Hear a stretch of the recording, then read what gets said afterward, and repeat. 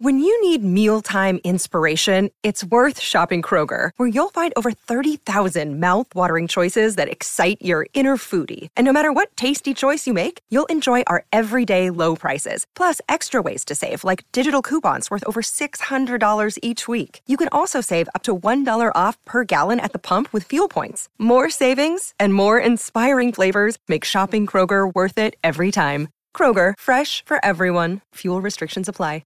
It's time, Bills Mafia, another episode of Bills Talk Live, Wednesday edition.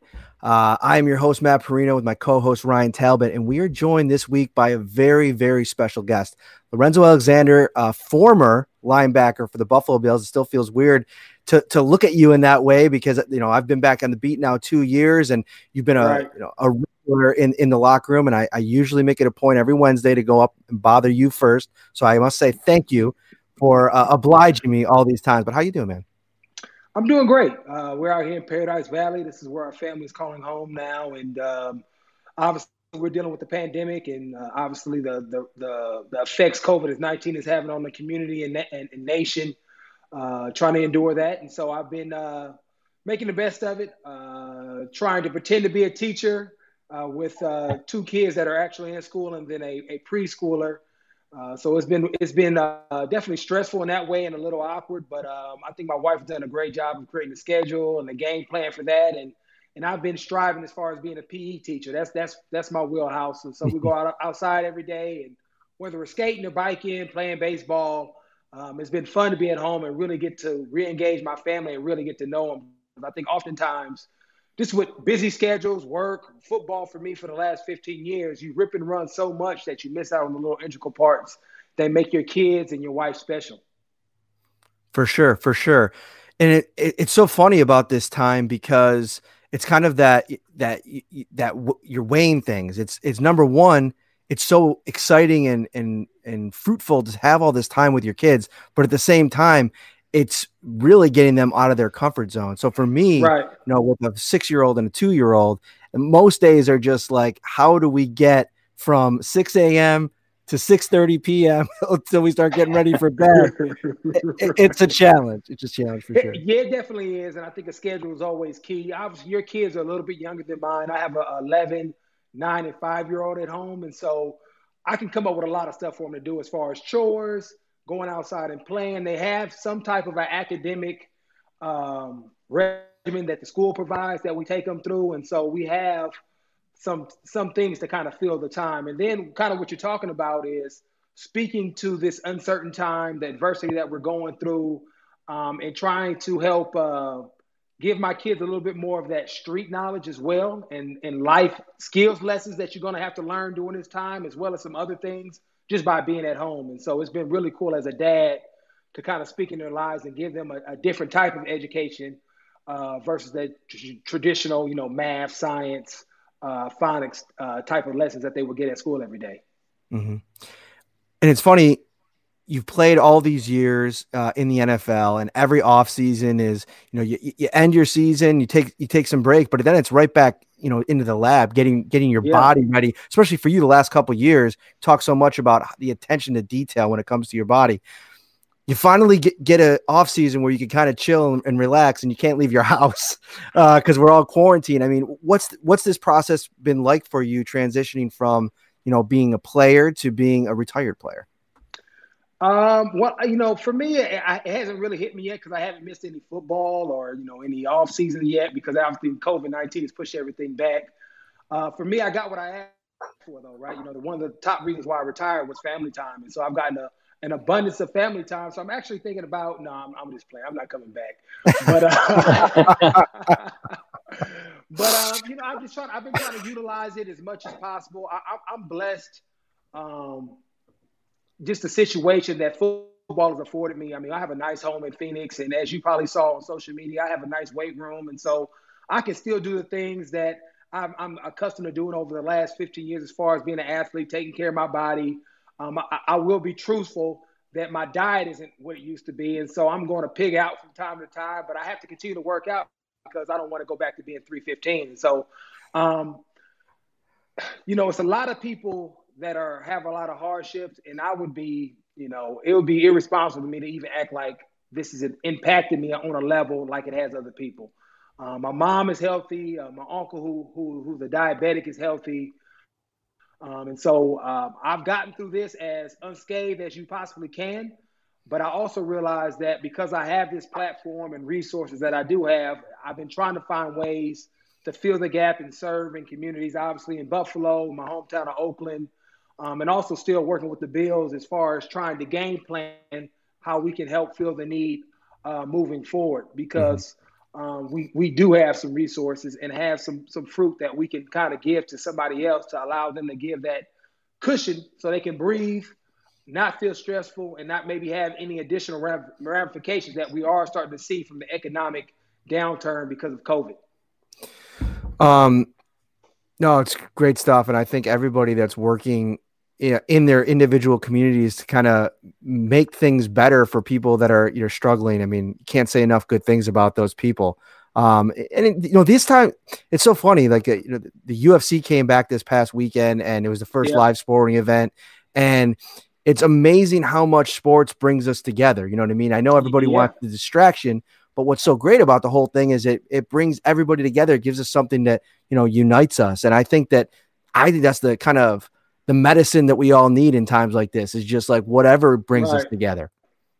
Yeah. And I think that's probably been the hardest thing about this particular pandemic, is that it's essentially shut down every outlet that you normally can at least come together and watch and bond around. And obviously sports is probably one of the most dynamic activities or events that you have, especially when you talk about teams, right? Because that's what communities, families normally bond around. And whether you're going out and hanging out, tailgating before a game or at the stadium, whether you're going over somebody's house to watch a game, all that stuff that is kind of built around sports, all that, social interaction that we no longer can really have, has really, I think, hit people, just in a different light.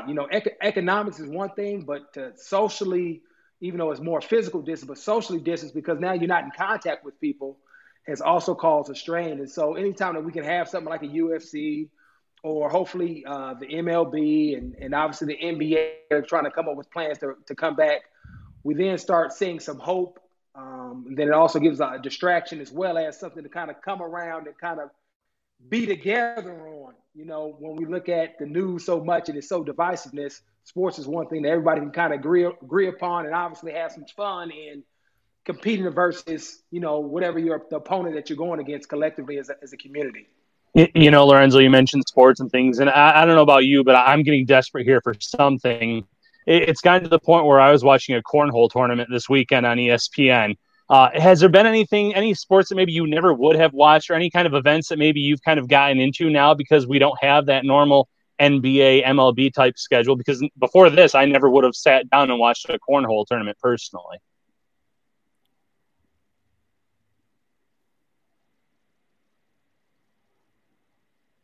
Were you able to hear him, Lorenzo? I'm sorry. No, I can't hear him at all. Oh, okay. He just said, he's sitting there like, you played it off perfectly, because I thought you heard everything he said. No, he just, it's a drag to it. I don't know. Ryan just asked, he said he's been watching a lot of cornhole, something that he's never watched before because of, it's on. Is there anything that you've kind of been watching that maybe you wouldn't have been watching otherwise? Not really. The one thing that I've been doing things, right? So I'm not a big reader, and I probably should be, but I've been reading a lot more books. My son is very athletic, and whatever he does, he just seems to be great at. So, a couple of weeks ago, I decided to pick up inline skating, and my kids also do piano. I'm like, man, I want to learn how to play the piano too. So I've been learning how to play the piano. And so I've been doing things more of that nature to really kind of help myself just become a better person and think differently and learn different skill sets so I can relate with my kids. And also when I come out of this, just from reading books and educating myself, I have maybe a better impact on people, because maybe I see things with a different lens than I might have otherwise hadn't if I hadn't read the book or took a course that I was trying to engage in. Have you seen the MJ documentary at all? You been watching it? Oh, okay. Yeah. I mean, who doesn't? If you grew up in that time, I'm an 80s baby. And so I was young when Mike, I really saw the second set of three Mm-hmm. championships. But yeah, Mike is iconic. I mean, anybody in my age bracket is, especially 35 and up, is definitely gonna say Mike is the greatest of all time. And for me, it's really been really cool to kind of see a behind the scenes of really what made him special, what made those teams special, and then obviously all the drama adds to it. But it's just great to watch, man. I mean, because I wish I had his athletic ability. I think mentally I was close to him. I wasn't punching nobody or doing none of that crazy stuff that he does, but I love to win, and I love the way he competed, and I see myself a lot just connected with that generation and that mindset versus kind of what it's kind of transitioned to in this day and age. I think it's been eye-opening to see the level of competitiveness that he had. I mean, everything in his life had to be some form of competitiveness. And for me, I'm in the locker room with you guys all the time, and we get to talk to you about, like, everybody in this room is competitive, and after a while you think that those things are just cliches, but it's not, man. It's a lifestyle. Yeah. It's something that every day, it's what drives you. I mean, have you seen that level of competitiveness in anybody that you've ever played with on the football field? Outside myself, no. London Fletcher. Huh. I mean, he hated to lose too, and he was so dynamic in the way he played. And I would say another guy was Sean Taylor, and he probably even took it to another level. This dude didn't like to lose in practice. And I remember playing against him and running a play, and I caught him kind of off guard. And he was like, "Oh, no, run that play again. We're going to run that again." And then, then he comes down and wants to jack me up, or he may lose a rep, and then he's going to keep going with that same person until he wins. And that's just his mindset and why he was so great as well. And obviously his life ended early, but that was another guy that I saw that just had the athletic ability, but mentally was on a whole nother level. And when you have those two mixed up, you're going to see greatness before your eyes. Lorenzo, who on this current Bills team would you say is among the most competitive people? Nope. Who would you say on this Bills team right now, coming into 2020, is the most competitive? Wow, there's a lot of guys. But who I'm going to say, because a lot of people wouldn't think this just because he's so quiet in nature, is Tremaine Edmonds. And he's a guy that hates to lose as well. Like every week we would have, or not every week, but a lot of times our assistant linebacker coach, John Agarugu, would have like these competitions where we have like Jeopardy, and he would split the room up in half. And, you had to answer questions about offensive schemes, our defense, and we would have sides. And he hated that my team always won. He couldn't stand it. And you could see it on the field. If somebody caught him, the next series, he was going to go out and get him. He just did not like to lose one-on-ones. He couldn't stand it. If somebody was jabbing at him, he wanted to call him out. So Tremaine Edmonds, I think, is definitely one of the most competitive dudes on our team that I think kind of gets overlooked at times. He posted on Instagram the other day a picture of him tackling somebody, and it said, "This year is going to be personal." It's personal, yeah. I was like, that's the most emotion I've ever seen out of him. I mean, that was fun. I like that. Right, yeah. He's quiet, but he has a lot of fire and a lot of passion in him. And if you're around him long enough, you'll feel it, and you'll hear somebody will say a comment. And I'm a great people watcher, so I look at his eyes, and you get to see how it cuts him a certain type of way. And like he's gonna sneak and get you. He's not gonna talk trash. He's gonna, oh, okay, he got me, and then come back, and then you like, man, where did that come from? That happened like a week ago, So that's the type of dude he is. So one of the big things that's happening this offseason is a pretty big paradigm shift when it comes to the perception of the Buffalo Bills. All of a sudden, this team, after what it did last year, and obviously the changes that Brandon and Sean have made, there's real expectations now. And I want to ask you, because you were at the forefront of that movement of like, listen, let us be the underdog, man. We have a chip on our shoulder. We're going to prove ourselves every week, game in and game out. What happens next year when it's, okay, now the Bills are expected to win, as opposed to the last couple, as the rise has happened, where it's almost been like, if they win, great, but the expectation's not there yet? Yeah, I mean, I think obviously there's always a different feel. I think external and internal. And I think when you talk about expectations to win, we always had an expectation to win. Now, whether or not everybody else felt like we were going to win or not, that's something else. And so I think finally everybody else is catching up to where we're at, or where the Bills are at now. Because even the last couple of years, I think Sean is really just trying to impose that culture and breed it within us. Because after losing for so long, you can come to accustomed to losing and the expectation of losing, or here go the Bills again. And I think obviously when things are happening internally and you're a lot closer to it, you can see the transition much quicker than somebody that's not around the organization, around the Bills as much as every single day. And so this progress that we're talking about really started when Sean got to the Bills and Brandon got to the Bills in 2017. It's really just been progressing. And last year, I think we were there as far as what we expected to go out there and do, and we did it for the most part. Obviously, we didn't win in the playoffs, but it took a year for everybody else to kind of say, okay, let me make sure that they're going in the right direction before we jump on this. Just because people always are cautious, especially with the Bills organization and what it has traditionally been, especially in between the greatness and where they're at now with that 17-year playoff drought. And so I think everybody else is just finally catching up. I think the team will do fine because they're not going to change the process that Sean always talks about. You know, what does practice look like? What does off-season look like? How do we prepare? Just because they have four primetime games, and now the national media and fans expect them to win. The process won't change. It's going to be the same. They just have probably a little bit more notoriety now going in the game. So, but I don't see it affecting anybody because there's a lot of veterans that have been on teams that have won before. And last year, a lot of the guys got used to winning anyway. So that it's not going to be a huge difference in my mind.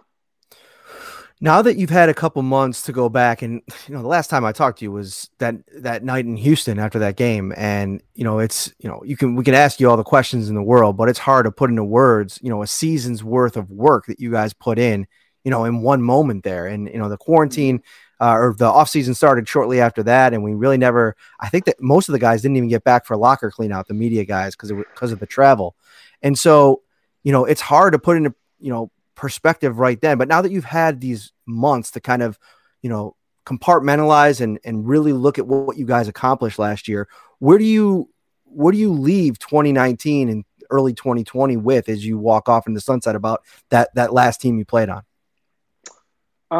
It's kind of been part of my whole career, and one of the things that I've always wanted to do, especially as I've grown in the role of the leadership in whatever team was. That was Washington, Arizona, even Oakland when I was there for only 1 year. And obviously with Buffalo the last 4 years, was try to leave the team in a much better place than when I got there. And not necessarily wins and losses, but just from a relational and environment and cultural standpoint. And I think they are primed to win.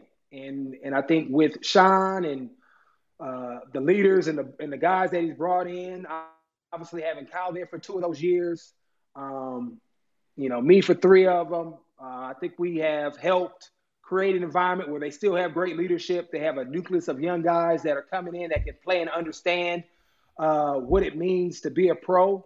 And they really just they've set themselves up to really take advantage of this opportunity. And now they have to put the work in. Obviously, they're going to have to, be somewhat lucky as in having minimized injuries, especially to certain guys on the team. But the NFC East is theirs for the taking. And I think based on having some of the experience last year's with obviously the Dallas game, the Houston game, they understand what it takes to win on prime time and in clutch situations. Even playing teams like Baltimore that we came up short against, but then you think about Pittsburgh and what that game meant. There's a lot of experience and a lot of youth and a lot of talent on this team. And now you interject Diggs, Mario Addison. They've added some pieces to kind of fill some roles of guys that moved on. And so it's really up to them, to understand it week to week, what's at stake, and to really just take control of it and don't get into a situation to where they have to play catch up because they assumed something was going to happen based on what happened last year. But I think Sean does a great job every year as far as resetting the team, resetting the vision, and then making sure everybody is held accountable week to week for the way they prepare and the way they play. I'm glad you mentioned roles because Sean talks about it all the time. You don't replace guys like Kyle and like you. It's kind of you got to see what you have and you go from there and you implement a new plan. But looking at the roster now, I mean, obviously they added AJ Klein and Mario Addison as well. Is that the type of thing where you think multiple people can kind of fill the role that you left and maybe do some of the things that you did? Yeah, I don't, and I hate to kind of talk about myself. I feel like I'm about to just, kind of praise myself in this, but I don't think there's a lot of players that have the ability to play the three technique, play outside back, or play off the ball back, or play special teams. And it's just the nature of the beast of how I came into the league, and it's just something that I developed with a lot of great coaches and players around me that have that attribute. And so it's hard to find guys that are that versatile in different positions. And so, yes, from a roster standpoint, to replace a guy that has that ability, you do have to normally bring in 2 or 3 guys, and then who knows what else is on your roster that may rise up to maybe fill some of those roles. But based on the guys that they signed, the guys they have on their roster, I think collectively they won't have any issue as far as replacing what I was able to do from a production standpoint. As far as leadership roles, that's always hard, just like when Williams left. But my mindset is never we're unique. Everybody's unique. And so I don't want Tremaine. I don't want Jordan Poyer or Jerry Hughes or Micah Hyde or any of those guys to try to be me. I want them to maybe take something that I brought and add it to what they do and lead the way that they best deem to fit in their own personalities, because that's the only way that it's going to be received by everybody else. Because if I was going to try to be Kyle Williams last year, people would have been like, man, why is you trying to act like Kyle Williams? The same way when you have head coaches that have been under like a Belichick or one of those iconic coaches, when they come into a place and try to be that coach and not be themselves, it's like, man, you're trying to be him. You're not him. And so it's all about being genuine in the way that you lead a team. And so hopefully those guys learned something from me, that I was impactful in some sort of way, but then they utilize that in their own unique personalities and how they would normally, talk to somebody or lead a team. And, some of the players that they've brought in this year on special teams, Tyler Matakevich, Taiwan Jones on special teams. Yeah. Are those the types of players that you see that maybe they envision replacing you on special teams because of what you brought to that unit?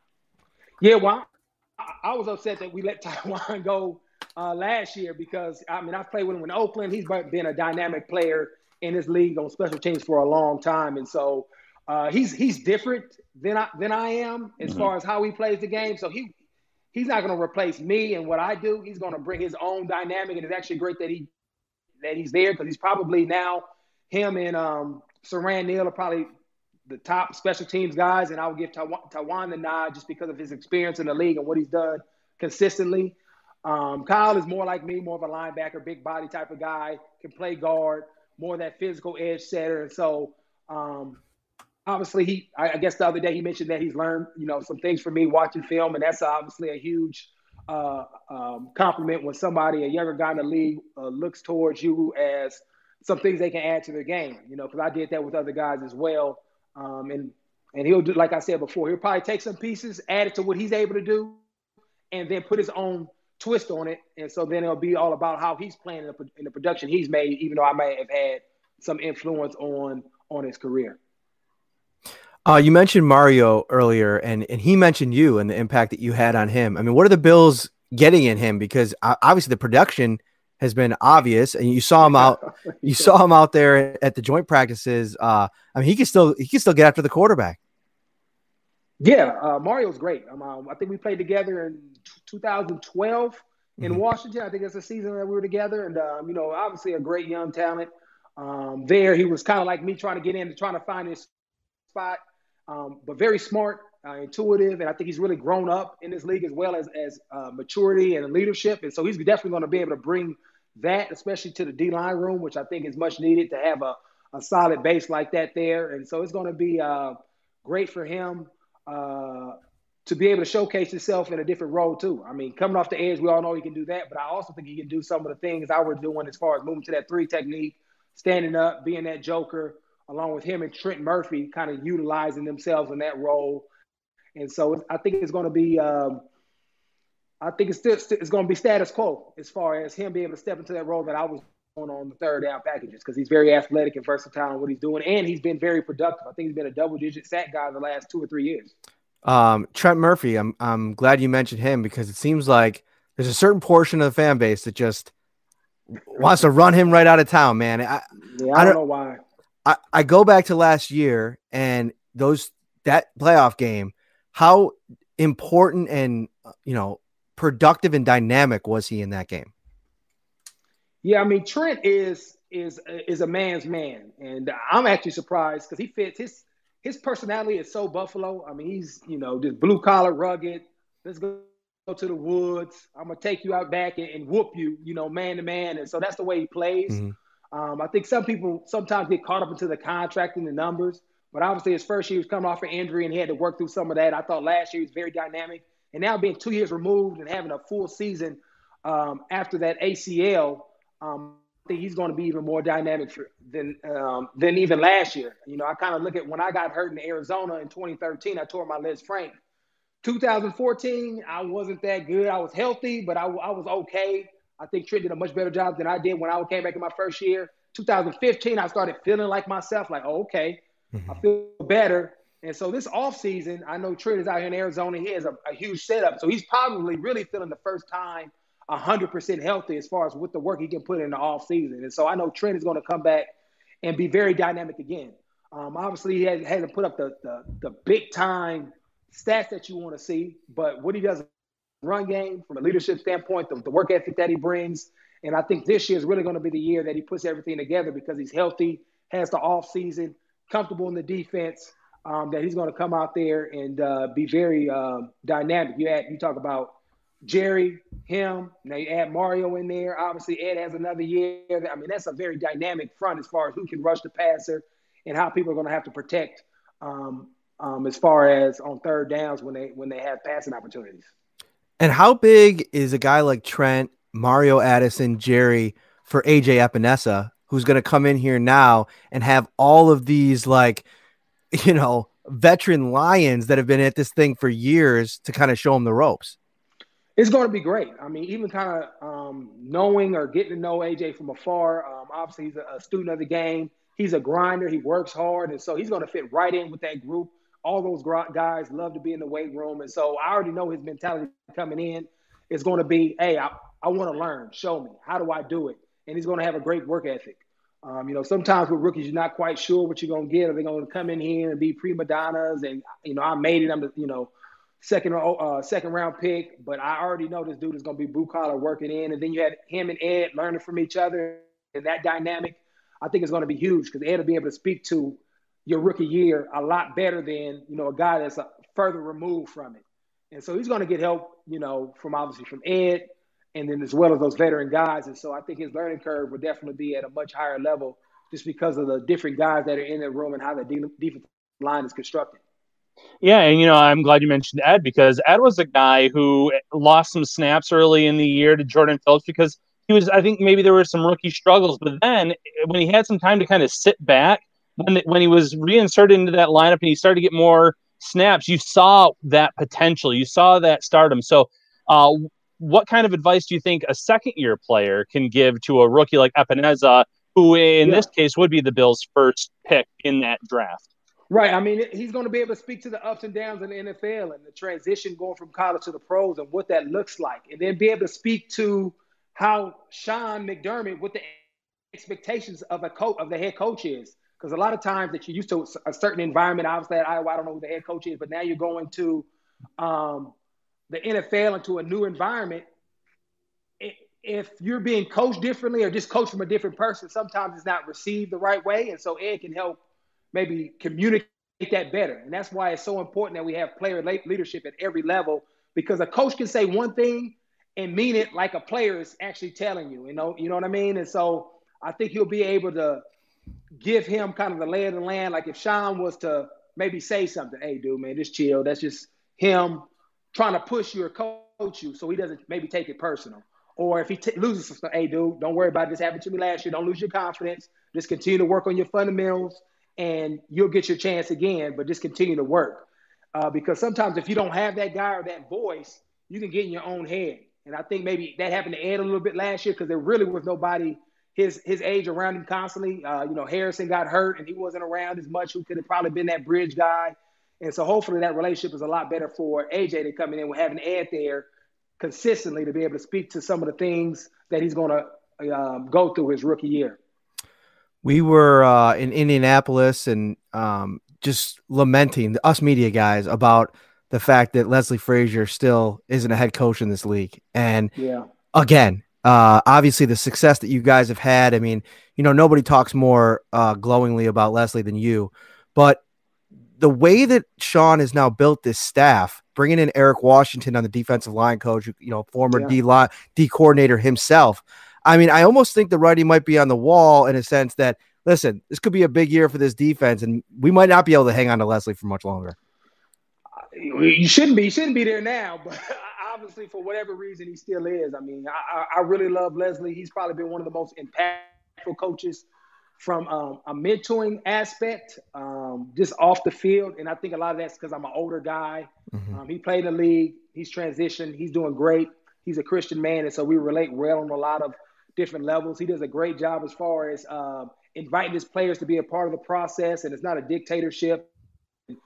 I just think he's a great leader. He doesn't get very rattled on the sideline. He's very measured, and I think sometimes people take that for weakness, and so I don't know if that may be some of it because he's not a yeller. He's not going to get in your face. He's going to come and speak to you in a calm voice, which to me is a huge asset because when bullets are flying and things are crazy, somebody just gave up a big touchdown, he comes with a calm, collected and thoughtful approach to it that I think really just calms guys down and you're able to get back to the fundamentals and recover, which I thought really helped us because we were good last year, but we still gave up some big plays that hurt us, but we were able to regroup. And a lot of teams aren't able to do that. And I think a lot of that is his sense. And you talk about having other defensive coordinators on staff. You got, obviously Bob Babbage was a D coordinator. The new D-line coach is a D coordinator. And Bobby Babbage is up and coming as well. And so there's a lot of talent on that Bills defense coaching staff. And I think that's one of the reasons why we've been so good because you got great coaching all over the place. And I didn't even mention, John, who's a defensive back coach who's really good as well. Really love the way he teaches the game too. So they have a lot of talent over there, and I think you'll continue to see guys continue to get better because they're teachers first. They're teaching fundamentals, technique, scheme, the why behind the game. So when things break down or you may get lost a little bit, you know how to center yourself back to the fundamentals and get things rolling again. You're a great person to talk to about leaders and leadership. Sean's leadership has been celebrated in what he's been able to do here. How much of the continuity built in the coaching staff starts with Sean in the way that he kind of enables all of his coaches on both sides of the ball? I mean, is there a lot of that? Is there a lot of open discourse in the rooms that, kind of empowers these guys? Yeah. And I think being an older guy, I'm a little bit more privy to some of the conversations that go on. And so I think he does a great job of allowing his coaches to be themselves and having open dialogue. I think at some point, though, he understands, and I think he might have struggled with this a little bit earlier as a head coach. You don't want to step on toes, but at some point, he does realize now that he has to say, this is the way it's going to happen. If there's like a discord between the coaches as far as how we're going to game plan this week. But he's not a micromanager. He's hired people that he trusts, and he believes that everybody has the ability to be their own person. He gives them that freedom to be their own person, coach the people up. But when he sees something, he knows how to interject himself without coming across disrespectful. And so I think that's a good trait for a leader, because sometimes people can, hey, I want you to do it this way, and it comes across like you're infringing upon their environment. He does a great job as far as inserting himself, maybe giving his couple of 2 cents, and then leaving the room. And so I think people have been very appreciative of that over the time, because if you have somebody that's constantly pressing on you, and not allowing you to do your job and micromanaging you, you can get resentful. And so he's created obviously a great environment, not only for the players and allowing ourselves to be ourselves, but also with the coaching staff as well. Who's the unsung hero of the process? Somebody that fans don't. This person wouldn't necessarily get much of the credit or much of the headlines, but you know what? This thing doesn't go without him. I'm going to say, and she's not even a coach. It's Laura Young, and it's by far, and she's like our player liaison, and she does a great job of helping guys with off the field stuff. You know, people always think that the most important stuff is like what happens at work and what happens in the meeting rooms. But as a father of, 4 kids, I have a wife. If things are going bad at home, things aren't going to go well at work. And she does a great job of when new guys come in, or you may have an issue with logistics, picking something up, or just something that, that comes up, just being a family man and having a family. She really does a great job of stepping in and helping, making the wives feel welcome, making the family feel welcome, and bringing everybody together and doing little things that you wouldn't expect people to do to go out of their way. I know sometimes she's even going to pick up a wife when they come in and we're at practice, just so the guy has the clarity of mind knowing that his family is taken care of. And so that type of stuff goes a long way. And yeah, it's not going to show up on Sundays, but for me, knowing that my family's good, when they're coming in, I know I can be all in at practice or all in meetings, and I'm not going to miss on a detail because my mind may be wondering, like, I wonder if my wife is okay to have everything go at the airport, And so, and we have people like that sprinkled throughout the organization. But I think Laura Young, by far, is one of those people that I say helps run the organization and doesn't get enough credit for what she does. No, that's really cool. And there's so many people, throughout these, organizations and leagues, coming from the UFC side of things and really getting to see behind the curtain a little bit and see how this thing runs. It takes so many people to run the village. And, if one person kind of drops the ball and it's stuff that fans don't even see or think about, it's all right. X's and O's and practice and, right. and, 53-man rosters and all this kind of stuff. And there's so much that we're human beings at the end of the day. Right. And yeah.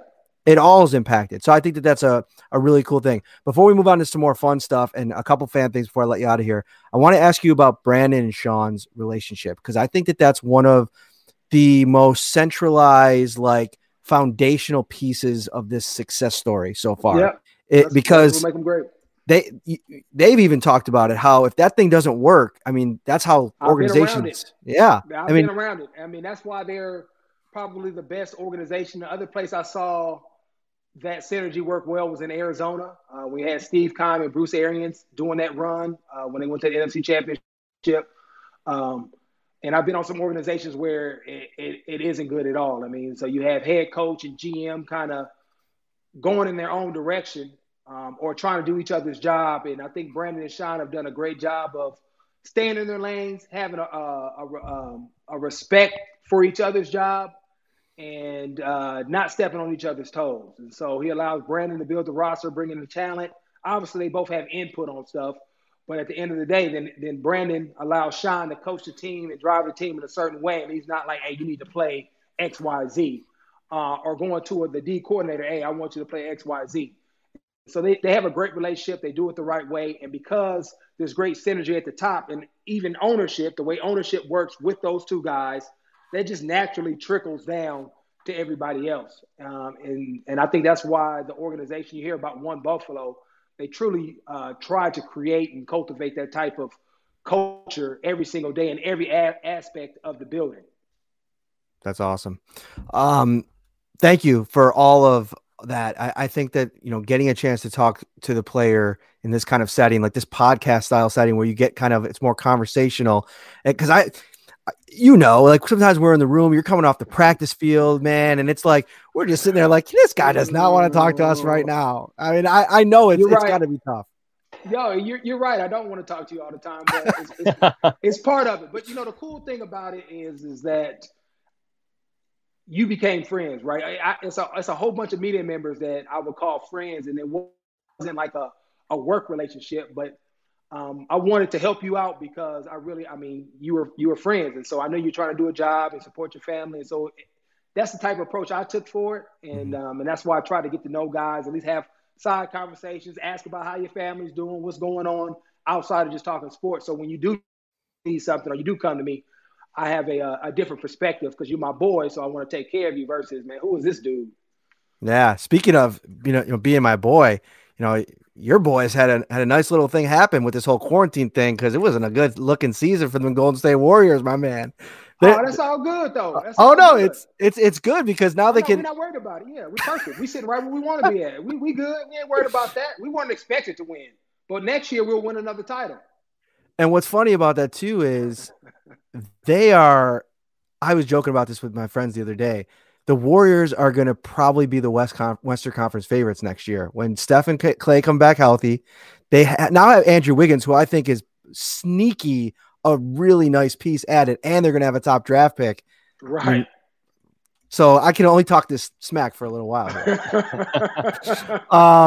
Lorenzo, a couple fan questions. Who will be the breakout player for the Bills in 2020? Breakout player. I don't know if they have that type of. Is anybody a sleeper really? You know what? I will say this. I think Saran Neal going into, I think this is his third season. I think he will be a guy that role will continue to grow. And if it's not Saran, it's going to be Jaquan Johnson. Jaquan. So I think because he's a really smart player. And so I'll see maybe his role maybe will grow. And it'll be out of one or two of those guys, just depending on how COVID-19 continues to impact the offseason. You know, will they have a training camp? Because as training camp and all that stuff reduces, coaches are going to go to guys that they know can do it, and they don't really have time to gain the trust of a coach, if that makes sense. So, because like right now, you have some guys that are probably a little bit more veteran guys that have been out there, and I think coaches will go to them first.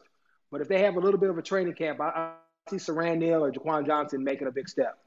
You mentioned the offseason possibly obviously being shortened. So how important do you think it was that the Bills added all these players that had some experience with Sean McDermott or Eric Washington, or even bringing back familiar faces like EJ Gaines and Tywan Jones? How important do you think that would be for the Bills in 2020? It's significant. I mean, if you have a team that's more of a veteran team going through this offseason that has been in the system or understands what the coach expects from them, what the scheme is, it's an easier transition, especially if there's a shortened training camp. And so maybe you get 2 weeks versus the traditional 5 weeks. You got to have guys that are ready to play. And veterans they understand what the season is going to bring. They understand the system. And so you may be a lot deeper in your system versus a younger team who's just working on the foundational pieces because they never played for the coach, haven't played in the NFL. And so I think it's very significant if you have a great core group of veterans that can kind of lead your team, especially early on, and put some games in the bank, because a lot of times if you can come out of the gate and go 3-1 or maybe 4-0, you kind of put yourself in the driver's seat as far as, winning the division. And obviously this year you want to get the number one seed, so you have a bye.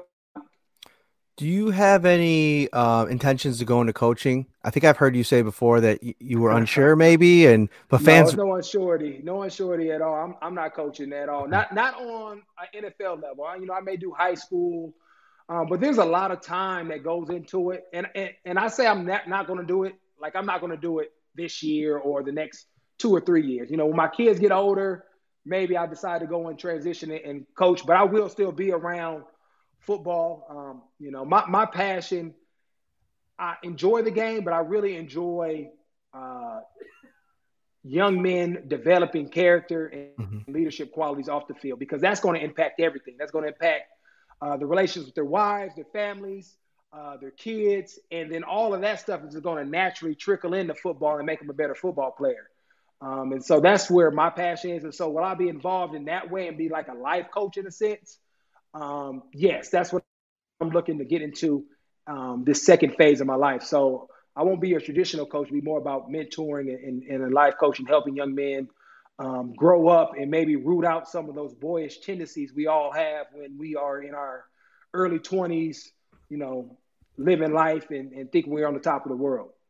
Lorenzo, if there is a training camp this season, could you see yourself at least coming in for a day or two, kind of like what Kyle Williams did for? Oh, yeah. Yeah? Okay.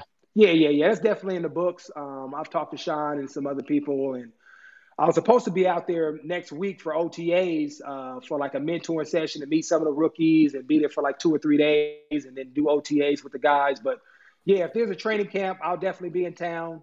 Obviously to give any advice that I can from a mentoring standpoint and football stuff, because it's all one and the same. It's all relationship.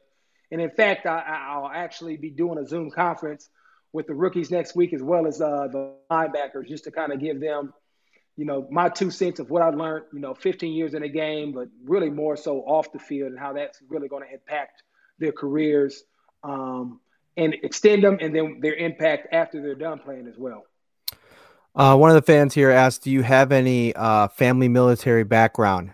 You seem to have that kind of mentality.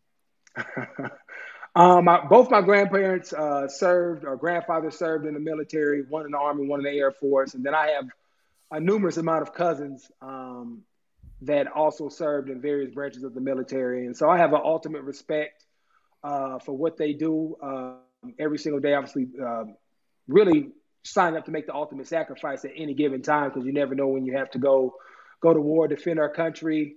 And so I have, I just try to honor people like that by the way I live my life and what I do, because I think a lot of times, just kind of like a lot of these first responders, right? They kind of don't get the notoriety and the appreciation that they deserve. And then finally here, CR asks, how did the captains react after the Houston game? How do we react? The captains? Yeah. At that point, I think everybody was kind of in their own little space. There was nothing that was really said from us per se, because it was the end. And so I think you had some guys exhaling. Obviously, my mind was, because I knew I wasn't going to be playing again. I think Sean kind of wrapped it up, and obviously his biggest message was allow this to fuel your off season. So you remember that feeling. It's very similar to Michael Jordan after he got beat up by the Detroit Pistons and those Celtic teams. He allowed that to fuel his fire in the off season. So when you decide maybe I'm not going to do it quite hard today, or do you want to win in the first round of playoffs? Do you want to win a championship? You allow that to fuel you so you come back stronger. And that was kind of the biggest message that was given, and I think he did a great job with that. Great stuff. I'm going to ask you one more question, and then we'll wrap up. You do such a good job of explaining to even the most casual football fans, the intricacies of the game. And one of the big narratives this offseason, especially leading up to the draft, was that big nickel role that Sean has been talking about for years and years and years. And, Siran Neal, you mentioned him and his special teams acumen.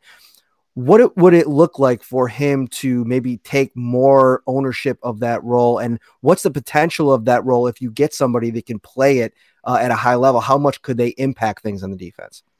Yeah, it just gives the defense and really the ability to match up whatever the offense is doing, because you'll get teams like New England who will want to spread you out, like in a base personnel, especially if they have really good tight ends. And New England for a long time had two at one point, and then one obviously prolific one. And so they could spread you out and give you 11 looks, but then also come in and then decide that they want to run the ball and give you a 12 look with 12 personnel with two tight ends in the game and run the ball at you. And so sometimes when you have a linebacker like myself, I'm not great in coverage. I can do it, but that's not my skill set. And so they'll go into 12 personnel. I'm on the field in base, and then spread you out. And then now they put me in a position to where a position of weakness, because it's not my strength. And so maybe they try to exploit that.